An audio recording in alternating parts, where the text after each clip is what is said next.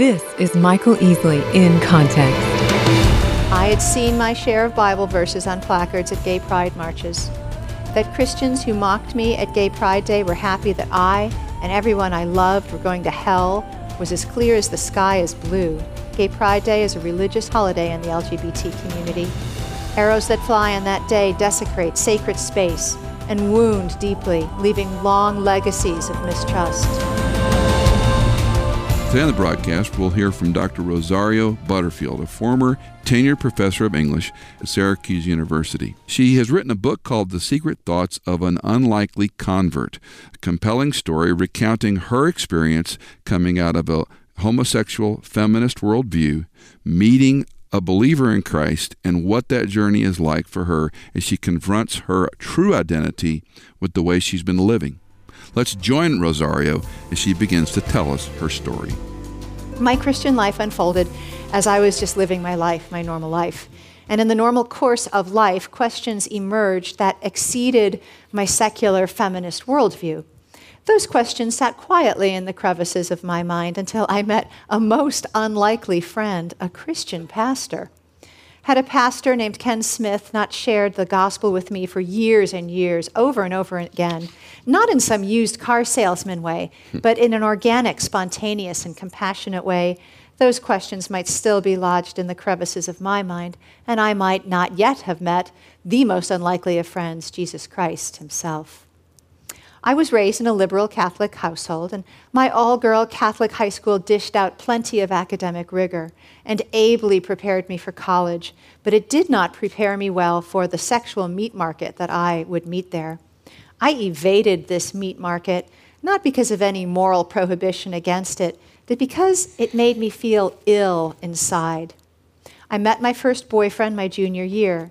It was a heady experience, but we graduated, and it was then that I noticed it. An undercurrent of longing inserted itself into my intense friendships with women. I didn't make much of this at first. So from the age of 22 until 28, I continued to date men. But at the same time, a deep feeling of longing and connection simply toppled over the edges for my women friends, especially my friends from my growing LGBT community.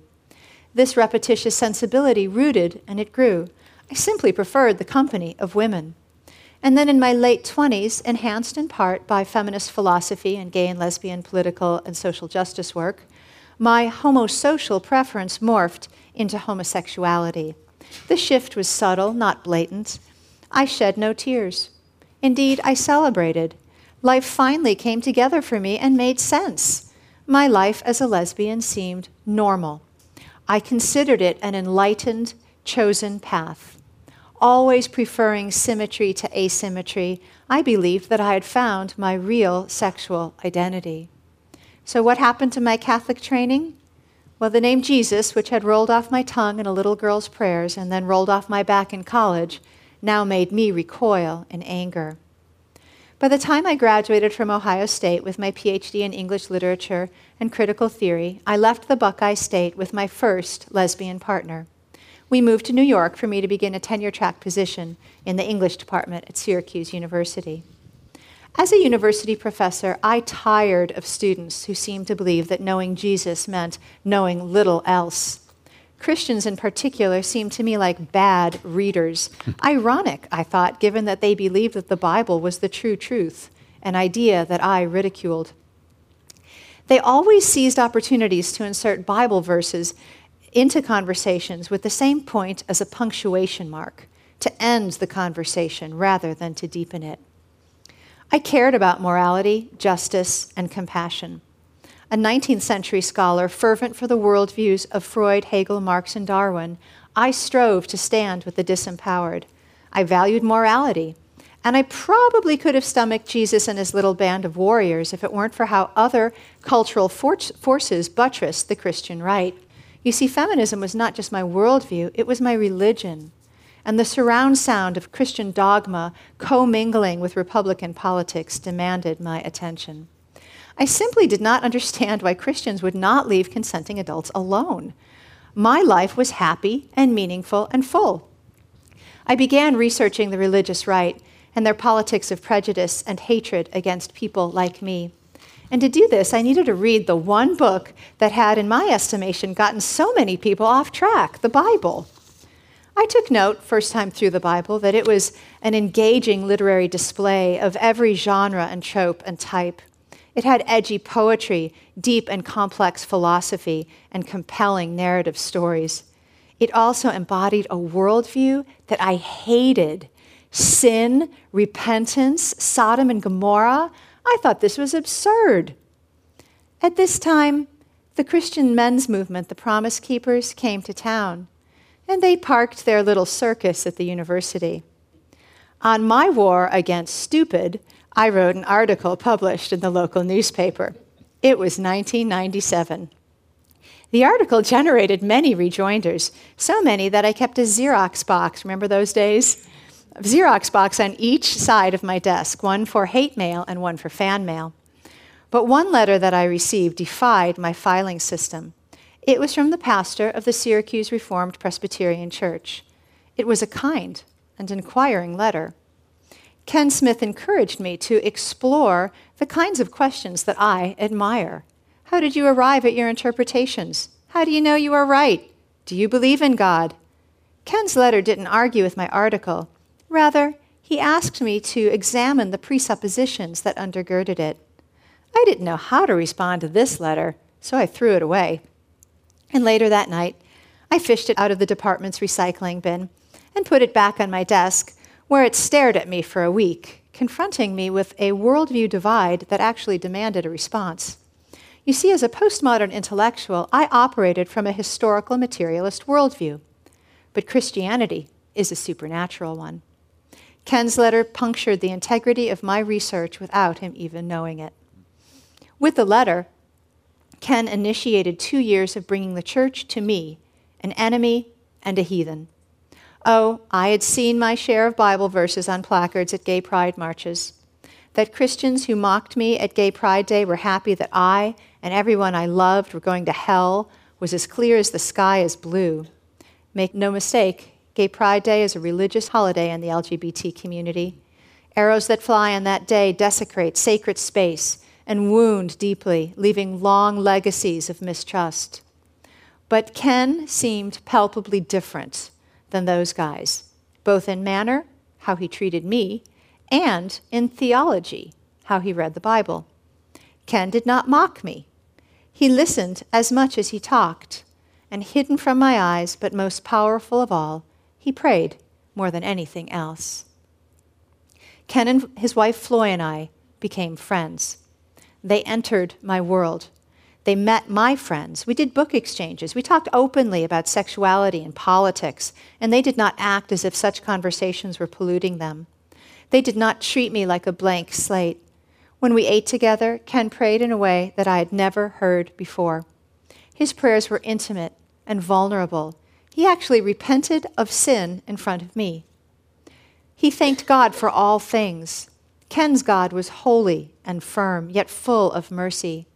And because Ken and Floyd did not invite me to church that first night at their house, and did not invite me to drop to my knees and say the sinner's prayer the moment I walked through the door, I knew that when Ken put his hand in mine at the close of that evening, it was safe to put mine in his and to become friends. I knew I wasn't a project. I started reading the Bible in earnest, with pen in hand and notebook in lap. I read the way a glutton devours. I became close friends with a member of the church, a man my age with a similar checkered sexual history.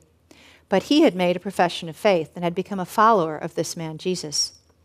I read the Bible many times through that first year, and in multiple translations, arguing with its gender politics and its offensive statements about slavery. But I kept reading it, catching my wings in its daily embrace. And slowly and over time, the Bible started to take on a meaning that really startled me. As I studied it, I found answers to my initial accusations. I delved into its canonicity, its hermeneutics, and its opposing theological approaches. The Bible was this unmined text, and it simultaneously encouraged me and enraged me. And slowly and over time, the Bible started to take on a life and a meaning that really startled me. Some of my well-worn paradigms simply no longer stuck. And I had to at least ponder the hermeneutical claim that this book was different from all the others because it was inspired by a holy God and inherently true and trustworthy. I mused over the two dominating attributes of God, his goodness and his holiness, and contemplated why, if God was so good and so holy, I was so fully repelled by him. I turned over the idea of his authority like a log fallen in the woods, and I detested what I found there. If God is the creator of all things, and if the Bible has his seal of truth and power, then the Bible had the right to interrogate me, my life, and my culture, and not the other way around. You see, even as a postmodern reader, I understood the idea that authority can only depend on that which is higher than itself.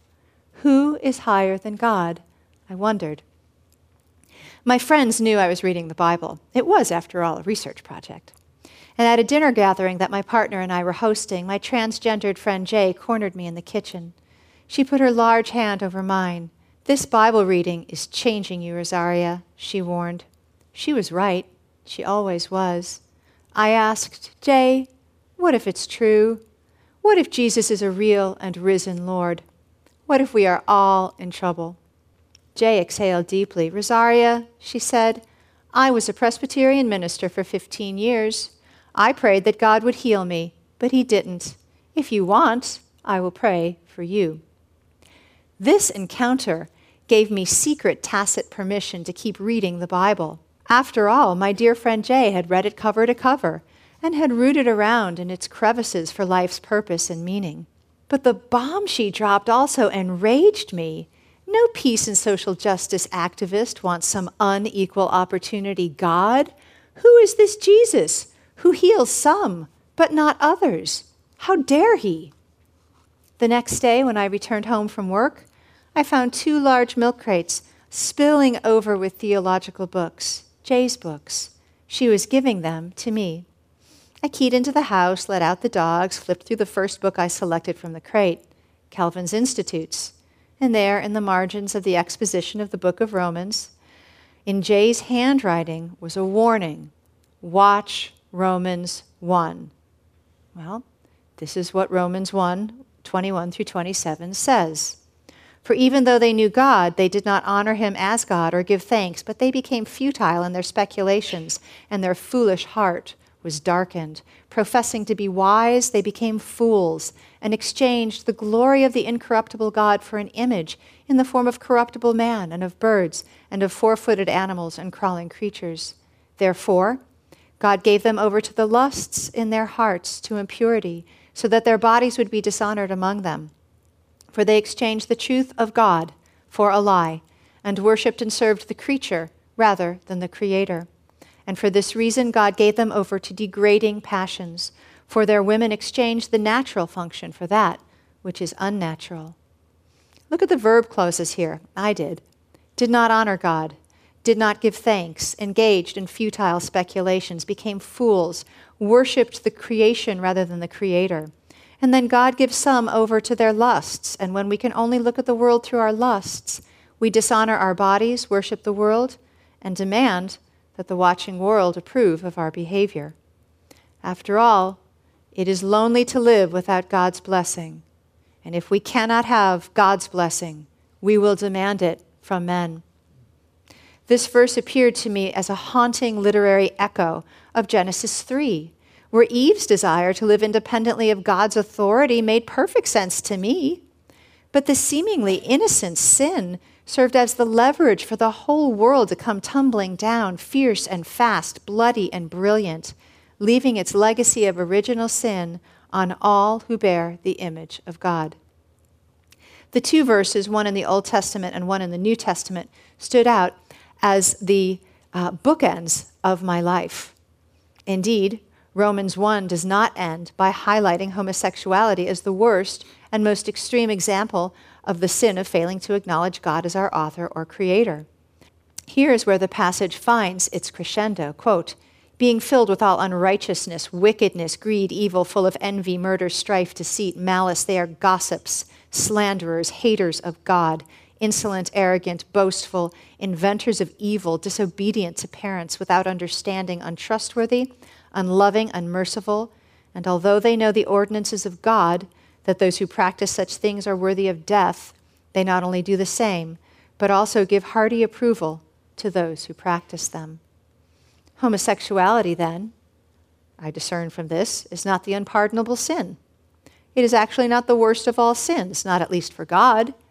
It is listed here in the middle of the passage as one of the many parts of this journey that moves away from recognizing God as our author. In the Bible, homosexuality is indeed not causal. It is consequential. Homosexuality, from God's point of view, is an identity-rooted ethical outworking of a seemingly small transgression, failing to see God as my author, something that I inherit in my original sin. Well, I had taught, studied, read, and lived a very different notion of homosexuality, and for the first time in my life, I wondered if I was wrong. And this stopped me in my tracks. You see, somehow it was easier to hate the Bible when it squared off against me. But now that it was getting under my skin, it became a foe of an entirely different order. That this book was supernatural in origin and effect was becoming more and more clear to me, and my hermeneutical bag of tricks had no system of containment for it. As I was reading and discussing these things with Ken Smith, he pointed out to me that Jesus is the Word made flesh, and that knowing Jesus demands embracing the Jesus of the whole Bible, not the Jesus of my imagination, the whole Bible, even the places that took my life captive. And after 2 years of this, the Bible got bigger inside me than I.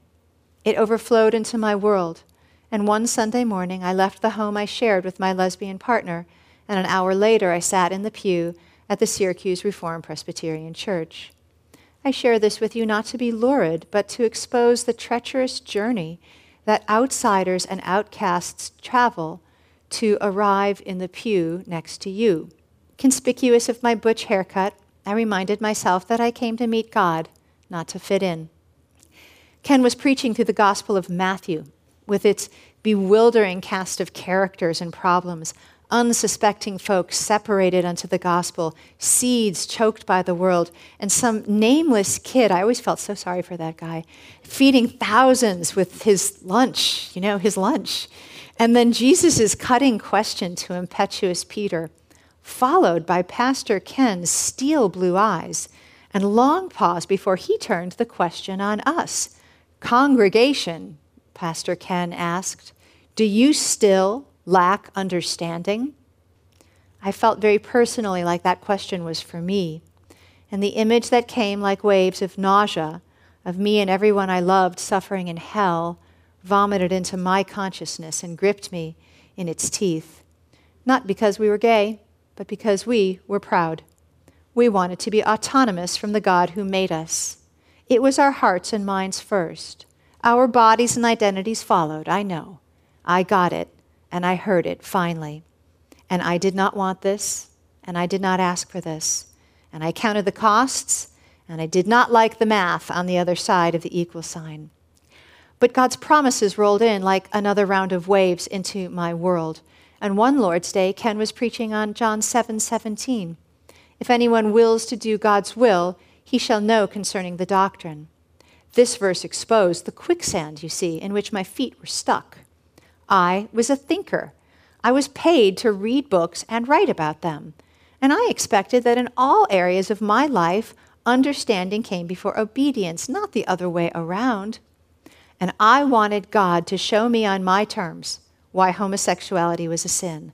I wanted to be the judge, not the one being judged. But this verse promised understanding after obedience. And I wrestled with the question, did I really want to understand God's point of view on this subject, or did I just want to argue with him? I prayed that night that God would give me the willingness to obey before I understood. I prayed long into the unfolding day, and when I woke up and I looked in the mirror, I looked the same. But when I looked into my heart through the lens of the Bible, I realized this: My life, my career, my sexuality, my hopes, my dreams are actually not mine at all. They belong to the God who created me. If Jesus could split the world asunder, divide the soul and spirit, judge the thoughts and intentions of the heart, could he make me what he wanted me to be? You see, I still felt like a lesbian in body and heart. That is, I felt my real identity. But what is my true identity, I wondered. The Bible makes clear that the real and the true have a troubled relationship this side of eternity. For many people in the Bible, their true identity and calling comes after only a long struggle with God, with wilderness, and with dashed dreams, and crushed hopes and plans. The Bible makes clear that my future calling will always echo an attribute of God. Obedience constrains, and it mirrors suffering. We are, after all, only saved by Christ's atoning love, by his bloody love.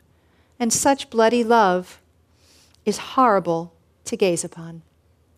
Finally, and I saw it, it was a harrowing truth. You see, I had believed that I was on the side of justice and peace, kindness and care, compassion and goodness.